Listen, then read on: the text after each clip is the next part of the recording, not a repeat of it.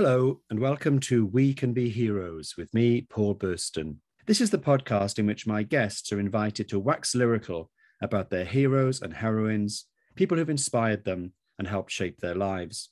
I'm an author and journalist, and there are many people I consider heroes, both real and fictional, famous and not so famous. Among them is the late, great David Bowie. And each one says something about me, because the people we regard as heroes often reveal who we are, our strengths and our weaknesses, the struggles we faced, and the times we've shown courage we didn't even know we had. It's been said before, but it bears repeating, not all heroes wear capes. We can all be heroes, even if it is just for one day. She wasn't like any man or woman that I had ever experienced before. And I remember saying to my parents, but what is she? And my parents just went, she's Grace Jones. My guest today is artist and writer Jason Ford. His Insta novella, Strange Fruit, was longlisted for the Polari First Book Prize. He's currently busy working on a new writing project. Hello, Jason, and welcome to We Can Be Heroes. I say at the start of this podcast that not all heroes wear capes, but you do. When did the dressing up begin for you? It was quite young, but what would probably surprise you and most of the people that know me, I was a painfully shy child. I always sort of tried to hide in the shadows or hide behind my mother's coattails. So what happened was one day that I was totally humiliated by an adult at church because I was not talking and he was speaking to me, and he just picked me up and shook me and said, when an adult speaks to you, you must speak to them back. And I could see from all the adults around me, including my mother, they were all horrified, but nobody did anything to stop it. And I remember at that point thinking, I can never let this happen to me again because no one's going to protect me.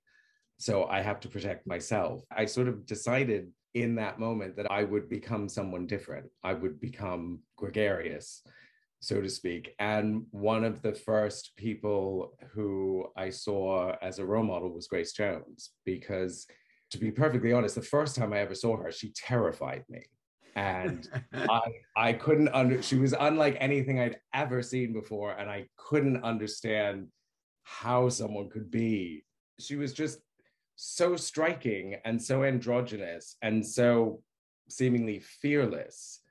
And she was everything that I wasn't and everything that I wanted to be. She wasn't like any man or woman that I had ever experienced before. And I remember saying to my parents, but what is she? And my parents just went, she's Grace Jones. So I started looking into her more, and my parents kept telling me, she's a singer, she's an actress, she's a model, she is a role model. She has been, there is no one else like her. And I thought, well, that's something I want to be. I want to create my own self. I first saw her on, I think it was Top of the Pops singing Private Life. And then I watched the one-man show on VHS with my friend Caroline, and we were obsessed with it. And I can remember the music press were often quite sneery about her. What she was doing, both musically and in terms of her image, was incredibly empowering. I mean, that track, Living My Life, is an incredibly angry song about racism.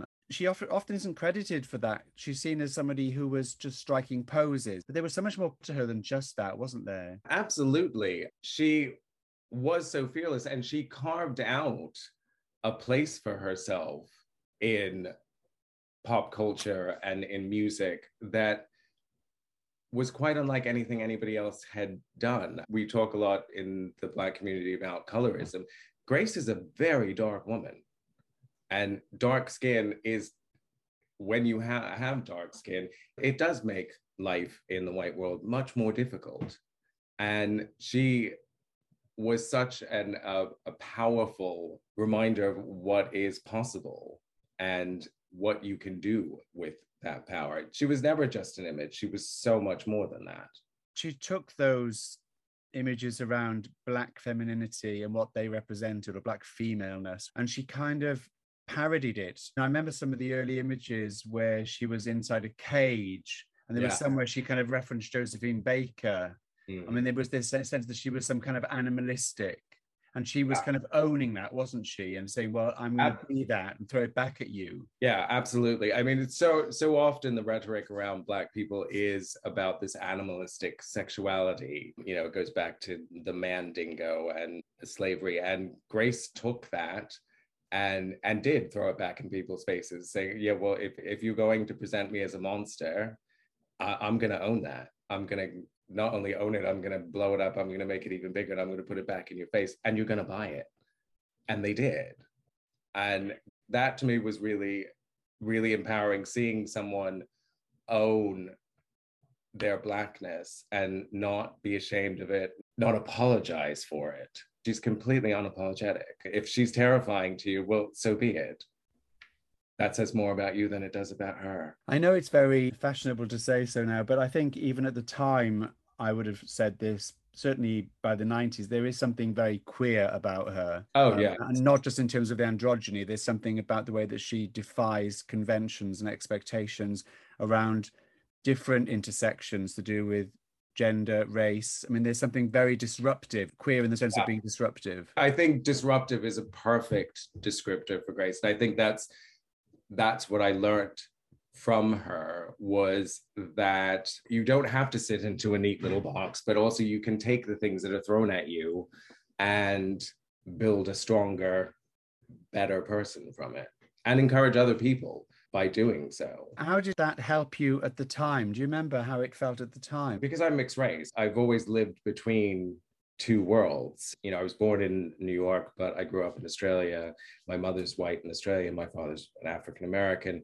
And so I never fit comfortably anywhere. When I was in New York, people would identify me as Australian. And when I was in Australia, they'd identify me as American. So I never really sat comfortably anywhere. And what Grace taught me was that I didn't have to, that there was actually a power in the spaces in between the cultures that I lived in, and that was a strength, not something to bemoan or be sad about.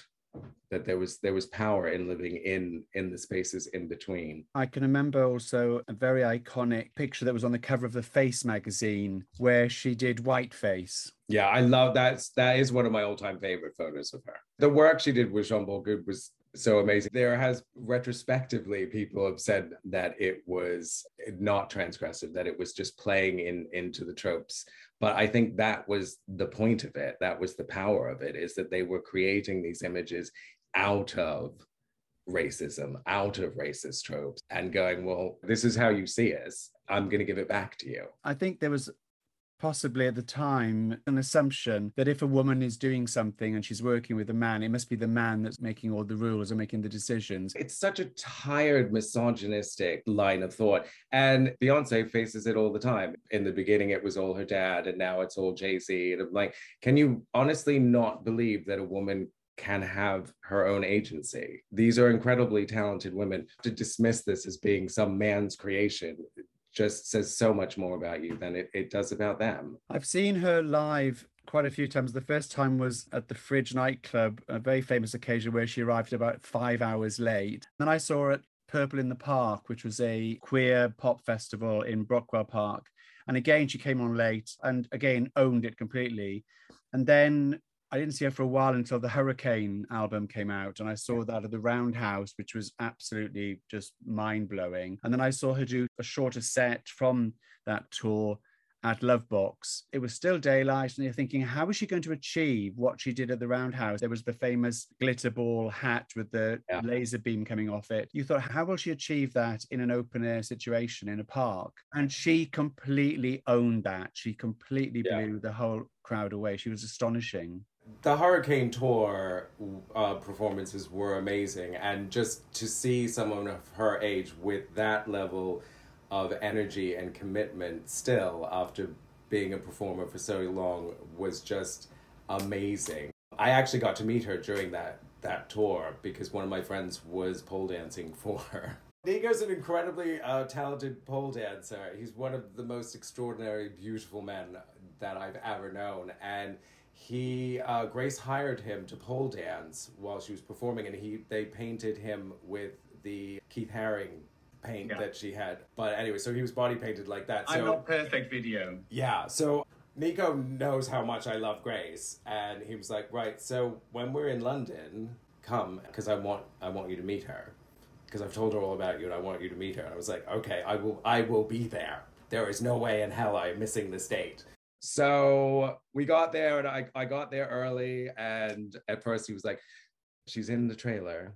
She's preparing. None of us are allowed to like go near her now because she's getting ready. She's getting in the zone for the set. But trust me, you will meet her. It's fine. You just don't leave this area.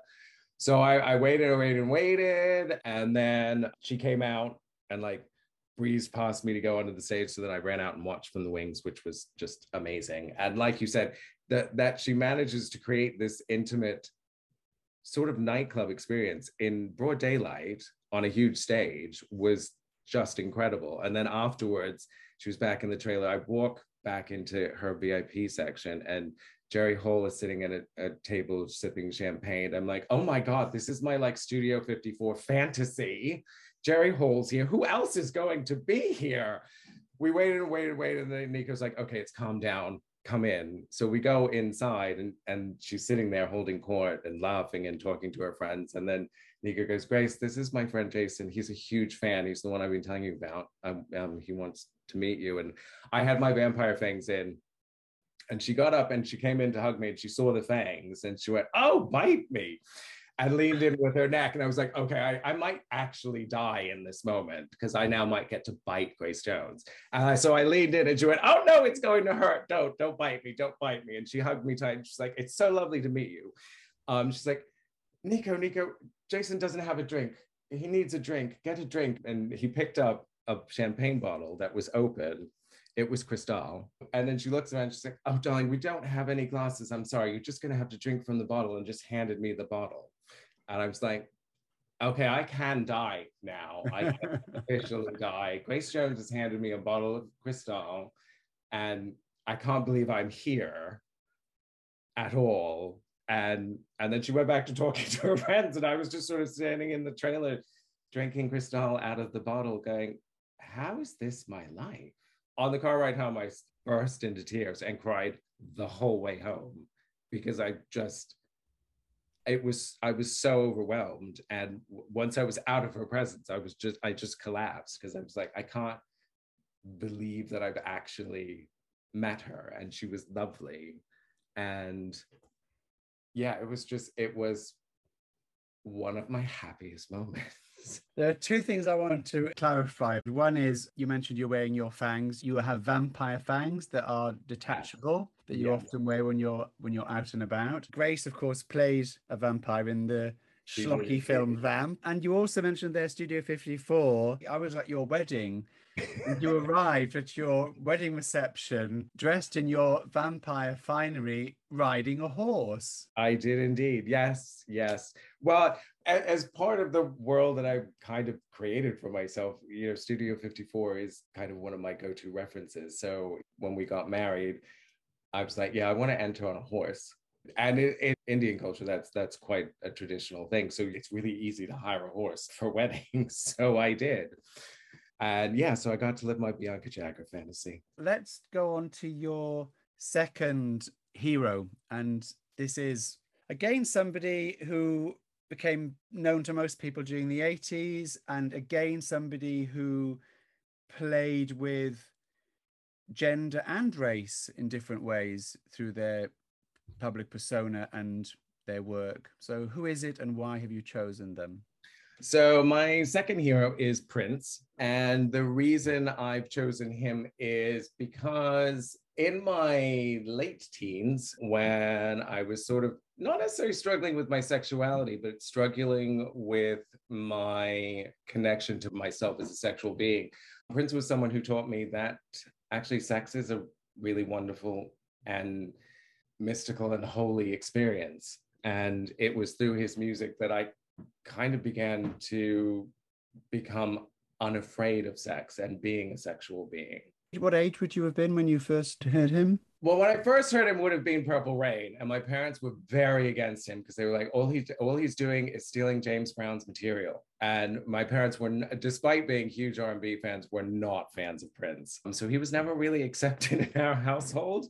And it wasn't till we moved back to New York and I met my friend Andrew, who was a massive Prince fan, and he started introducing me to Prince's back catalog. So I was about 16 or 17. In terms of your sexuality, you grew up in a very religious background. Can you just talk a Yeah. little bit about how that affected you in terms of realizing that you were probably gay and how you felt about it at the time? So I grew up a Jehovah's Witness. My maternal grandmother was Jehovah's Witness. She introduced my father to it when my parents got married, and he became very devout. My mother was never terribly devout or religious, but it was what my father wanted. So therefore, it's what my mother wanted.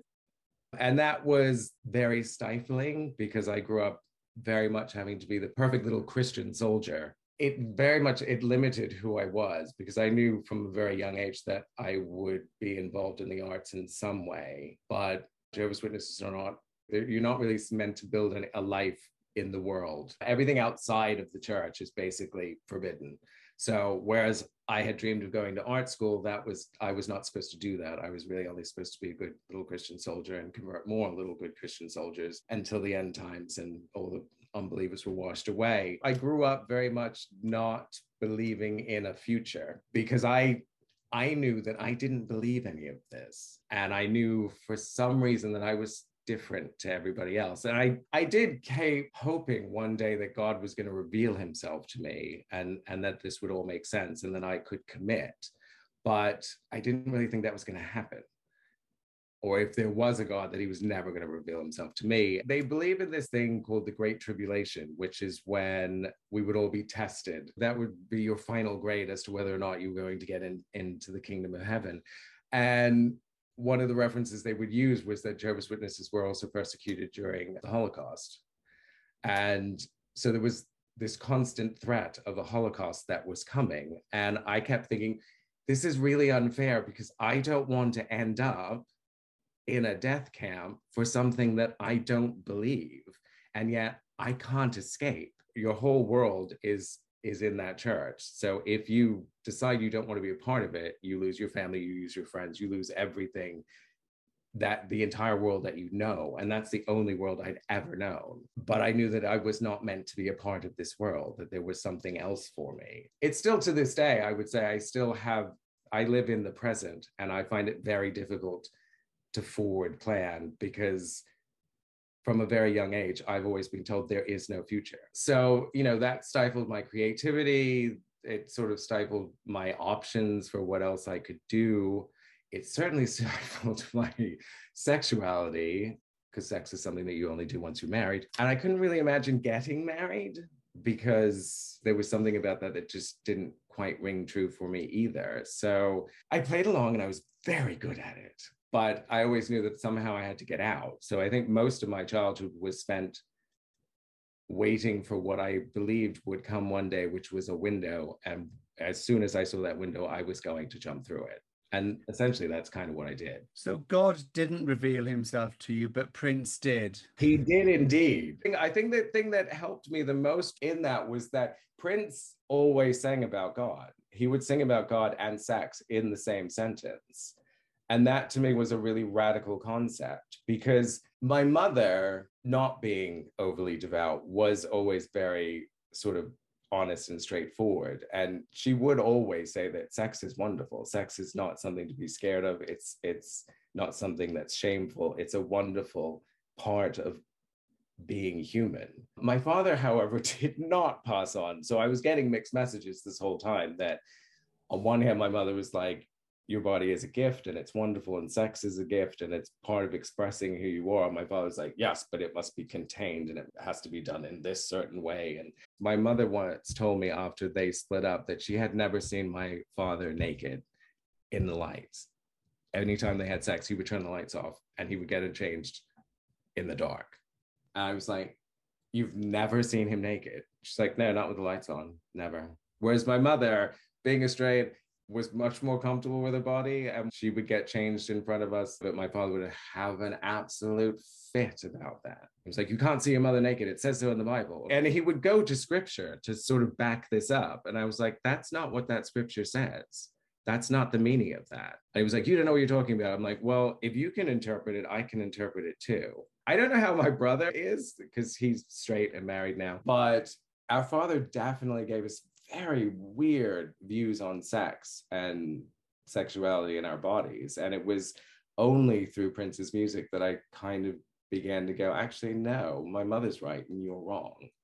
It's ironic that Prince then became a Jehovah's Witness. It was very, very upsetting for me when I found out that news. It's like, you're the only reason I managed to escape that cult with any sort of understanding of who I was. And yet you now are it. And all the songs that made me realize that actually sex could be good and sex could be wonderful, you won't play anymore now because you're a witness. That was really one of the strangest turn of events I've known yet.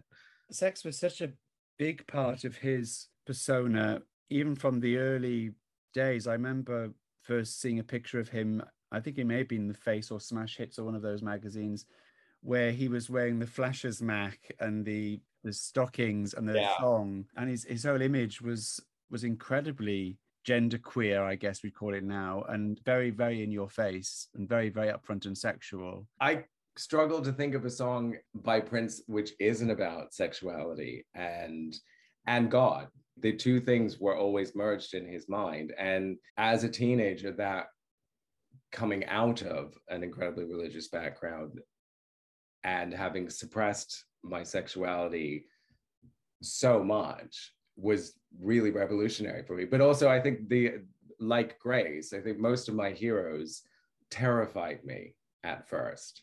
The first time that I saw them, there was an actual fear of them because they were challenging who I was. The first time I saw Quentin Crisp in The Naked Civil Servant, I was horrified. Yeah. And the first time I saw David Bowie, that I remember seeing David Bowie, which was when I was 14, it was the video for Boys Keep Swinging, where he plays the backing singers in drag as three different separate women. I remember being horrified by that. But again, it was because I recognized myself in it, or I recognized something of myself in it. I wonder whether that's probably quite a common experience for LGBT people, that the people who become heroes or icons or who somehow inspire us are also people that in some ways frighten us a bit because they're reflecting back parts of ourselves that we haven't yet come to terms with, that we haven't yet learned how to express. I definitely think that's the case. I had a similar feeling about Quentin Crisp the first time I saw him, and it was a female straight friend of mine who went, but he should be everything that you admire and would put on a pedestal. And I remember being sort of taken aback by that. And I was like, I think she's right. So what am I actually scared of here? I mean, again, this was long. It took me a really long time to come out. Not so much due to homophobia, more to do with the fact that I had suppressed any form of sexuality due to my religion. So it was, for a long time, I didn't even know, I thought I could possibly be asexual because I had suppressed everything so tight around my sexuality that I had no interest in anything. It was just so overwhelming and so terrifying and so forbidden that until I started listening to Prince, I didn't even entertain the idea of sex. So at what age did you come out? I came out at 21. I had gone home from Australia to see my mother on a break from uni. And I'd been discussing with my friends that I think maybe I might be kind of bisexual. And they were like, yes, we can see that. Yes, you could be bisexual, but you really like women because no one could draw a woman like you do if you didn't like them in some sort of way. And I was like, I don't really think that's how art works, but okay, I'll take that. Yeah, so I went home and I decided I was going to have sex with a guy because I needed to see if that was something that I enjoyed. So I found an ad in the back of a gay magazine somewhere that I bought at a newsagent and just went, okay, that one sounds interesting. That's what he's the one. And off I trundled. And it was really nice. I was like, yeah, I do like this. And then I suddenly thought, oh, wait, maybe I should have sex with a girl because it wasn't like amazing. It was just nice. So I told my mother, and she was like, okay. She didn't really deal with it that well. And we had the whole, it might just be a phase. I'm like, yeah, it could be. I don't know. Yeah. So then I went back to New York and told my friends, and they were like, okay. So then I started having sex with more guys. I kept thinking, I don't really understand what the big deal about this is. It's not like, this is not how it is in the movies. So I'm not really sure that I am gay because I'm not really enjoying this. When I was about 26, I was talking to my friends again. I said, I think I want a boyfriend. I was having a conversation with my friend Andrew, who introduced me to Prince. And he was like, well, you know that Richie really likes you. Richie is his uncle who had come out a few years earlier to us, but had not come out to the rest of the family at the time. And he was like, why don't you go out with Richie? Because you like him, you're friends, and he's gay and you're gay. And I was like, again, I'm not entirely sure it's that simple, but okay. And so Andrew's like, okay, I'll set it up. And so he called Richie and said, yeah, so Jason likes you and you like Jason. I think you should just go out. So we went on a date that weekend. And at the end of it, I was just like, so shall we date? And we did for 4 years, very happily. It was at that point that I like came out to everybody because I was like, well, I have a boyfriend now. So, and as I always tell young gays when they're coming out, if they're scared to come out to their family, it's usually better if you have a boyfriend, because if you tell your parents that I'm in love with someone, they have a framework to understand that. When you just come out, all they think about is the sex. It's so much easier when you have a partner, because they can understand that you have a partner. They can understand that you're in love, and they tend not to think about the bit that really upsets them. That's where I went wrong, you see, because I introduced my first proper boyfriend to my parents without telling them that he was my boyfriend, just that he was a friend, and had intended to then, after them having met him, to then tell them. And then we split up because I found out he was having a relationship with one of my best friends behind my back. When I came out to them, it was coming out to them as a kind of broken-hearted gay person. Not the best start. No, it's not a best start, because then they go with it's a lonely life. Yeah. Lonely life. Like, based on what? So let's talk about your third and final hero. Who is this one and why have you chosen them? My third and final hero is Count Basie, because I met him when I was very little. I made a friend at school and we became very close friends, Aaron, and Aaron was his grandson. We used to play together a lot. I was around all the time, and he really wanted me to meet his grandfather. And so one day I was over and he's like, my grandfather's coming over. I'm so excited for you to meet him. And we were playing, and then I looked outside his window and there was a limousine outside. And it was the first limousine I'd ever seen in my entire life. I was like, this is amazing. And I was like, Aaron, there's a limo outside the house. And he's like, oh, that'll be my granddad. And I was like, oh my God, his granddad must be amazing. And he came in his wheelchair, and he was this lovely, jolly, like grandfather-like figure. And Aaron's mother introduced me and said, this is my father, Count Basie. And my little head sort of exploded in that moment, because I didn't know there could be Black royalty. I was so excited by this idea that we were royal too, that we had royals too. I couldn't wait for my mother to pick me up, because I just wanted to tell her I'd met someone who was royal. It was such a huge thing for me. And the really weird thing is, I didn't fully explain this to my parents when I told them. I saw my parents looking at each other going, hey, what is he talking about?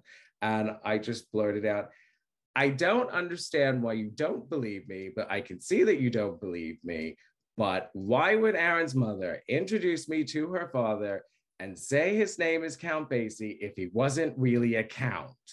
And he arrived in a limousine. And he arrived in a limousine, like a count should. And finally, I saw the light bulb go off over their heads, and they were both like, okay, he is a count, but he's not a count like you think he's a count. And I was like, I don't really think that matters. He's Black, and he's royalty and he's a count. And this is amazing. This is like, we are special. And that lasted with me for a really long time, because I think it was probably one of the most seminal points in my tiny little life, was that I discovered that despite the way society treats us, that there was a dignity, that we did have crowns, that we were kings. No one ever really explained jazz to me or anything about. Explain a bit about him for those who don't know. Count Basie was one of the great jazz legends. And during the time of Count Basie and Duke Ellington, they decided that as society wasn't going to treat them as kings, they would crown themselves. And so Duke was the first. And then when Count Basie was coming up, everyone was like, well, you need a title too. And he came up with Count Basie, and that's how it began. And that's a really important thing to me, because I think that finding your crown, it's one of the things that I love about the fact that gays call themselves queens, because we've all had to look for our crown. And when we found it, we put it on and we wore it and we held our heads high. And that's what Duke Ellington and Count Basie were doing when they crowned themselves, is they were holding their heads up high and saying, this is who I am worthy of dignity, I have something special to offer. And I think that's really important for all of us to sort of remember, because it's very easy in the world that we live in to forget who we are and that we matter. It's interesting to me that each of the people that you've talked about instilled a sense of self-worth in you, and also helped you to overcome fears that you had and anxieties that you had around yourself and your sexuality and your place in society as a mixed race man, and also that they inspired you in terms of reinvention. Each of them are people that reinvented themselves in different ways, and also all musicians. It's a funny thing, because I've sort of been surrounded by musicians my whole life, but I am the least musical person. I think music is magic. I love music, but it's something that completely escapes me. I watch my friends write music and I don't understand. To me, it looks like witchcraft, but I love it. And music has been such a huge part of my life in finding who I was and creating who I was and building who I was and helping to make me a more rounded person. But reinvention, totally. I think for a lot of queer people, we don't necessarily have role models, particularly depending on like what generation. The newer generations are getting quite lucky with that. But, for people of a certain age, we didn't have a lot of heroes to look to. So we've had to sort of build and create. And I think it's one of the strengths of our community, is that with the absence of role models, we've had to look harder and think harder about who is inspiring and what inspires us and what it means to be a hero. I think that's absolutely true. And I think that had I watched Heartstopper or Beautiful Thing or any of the wonderful things that have happened over the last sort of 20 years, when I was a teenager, I would have taken a very different path, I suspect. But maybe not such an adventurous one in some ways, because I had to make more leaps. No, I would agree with that. I've always taken great pleasure in constructing myself and having to find different things to draw on, because I'm very inquisitive, and I've always been inquisitive. I've always been an avid reader, and I always enjoyed sort of searching out and asking why. Despite my parents' religious upbringings, the one thing that I did take away from both of them is that what they always instilled in my brother and I was to ask why, which was weird, because then my father was like, but don't question the church. You told me to question, but now you're saying I shouldn't question. But that did really help me, because then when I would see things that scared me, when I saw Prince, when I saw Grace, these people kind of terrified me. And then at the same time made me think, okay, but why? Why does it scare you? Why does Quentin Crisp scare you? And then I had to really look at that. And I was like, actually, no, he's fearless. And what I'm afraid of is being fearless. And so I worked on making myself fearless. How fearless are you today, would you say, on a scale of 1 to 10? Oh, in this very moment or in general? In general. In general, I probably say I'm like a 6 or a 7. I'm still, there are still things that scare me, but I think generally when something scares me, I say yes. So I don't consider myself fearless. I still feel fear all the time. I joke with my friends that all of the progress that we have is wonderful. But as someone who's an avid reader of history, I know how quickly it can all go away. Everything that you have can be swept away. And so that fear sort of stays with me all the time. But that doesn't mean that I'm not going to go out in a cape and crown and walk through the streets. I'm still going to be me. Feel the fear and do it anyway is pretty much my mantra for life, because life is kind of scary, but you can't let that ruin your life, ruin who you are, because what's the point then? So many people live in their fear and you see it poisons them, and that's not a life. Well, long may you continue to be fearless. I'll try. What has it been like talking about these people and why they meant so much to you, or why they mean so much to you? It's been really cathartic. It was interesting sort of picking who I was going to talk about and sort of seeing the thread. So, there's a thread of royalty. There's obviously the thread of reinvention with each of them. And it's interesting sort of thinking about how each of them sort of is a plot point in becoming the person that I am. It's quite emotional when I think about them. Breaking down in the car after meeting Grace, I was so beside myself, and I was like, why are you crying? This was the best day of your life. And I think it was that she taught me to be the person that I am today, and somehow that got me into her presence. And I sort of don't know how that happened, but as a result of the person that I created because of her inspiration, I got to meet my inspiration. It still makes me really emotional. I was like, do I take a picture? Do I need to prove this? And I remember thinking, no, I don't really want to take a picture because it can't capture what this actually means. So I like that it just lives in mine and Nico's memory. Nico told me that she did wish me a happy birthday on the next birthday. He did have to point out she didn't remember me until he said the vampire. And then she went, oh, I don't know if that actually happened or he was just telling me that to make me feel good on my following birthday, but I like to believe that it did happen and that Grace did remember me. Which goes to prove my other mantra for life, which is that you should always make an impression. My thanks to Jason for being such a great guest. And you can find out more about him and his work by visiting his website, mrandmrford.com. Coming up soon on We Can Be Heroes. I've loved Freddie Mercury since I was a child. To be brown and gay, or to be brown and queer in general, is it's still such a politically difficult thing to be. For me, Freddie Mercury was very much like how I felt about James Baldwin much later when I discovered James Baldwin's work, that he kind of held up a mirror to society, but he did it through music. And I don't know whether this is a controversial statement to make, but I really believe that if we had more years with Freddie Mercury, the landscape of music would look very different. This has been We Can Be Heroes with me, Paul Burston. Please subscribe and join me next time. Thanks for listening.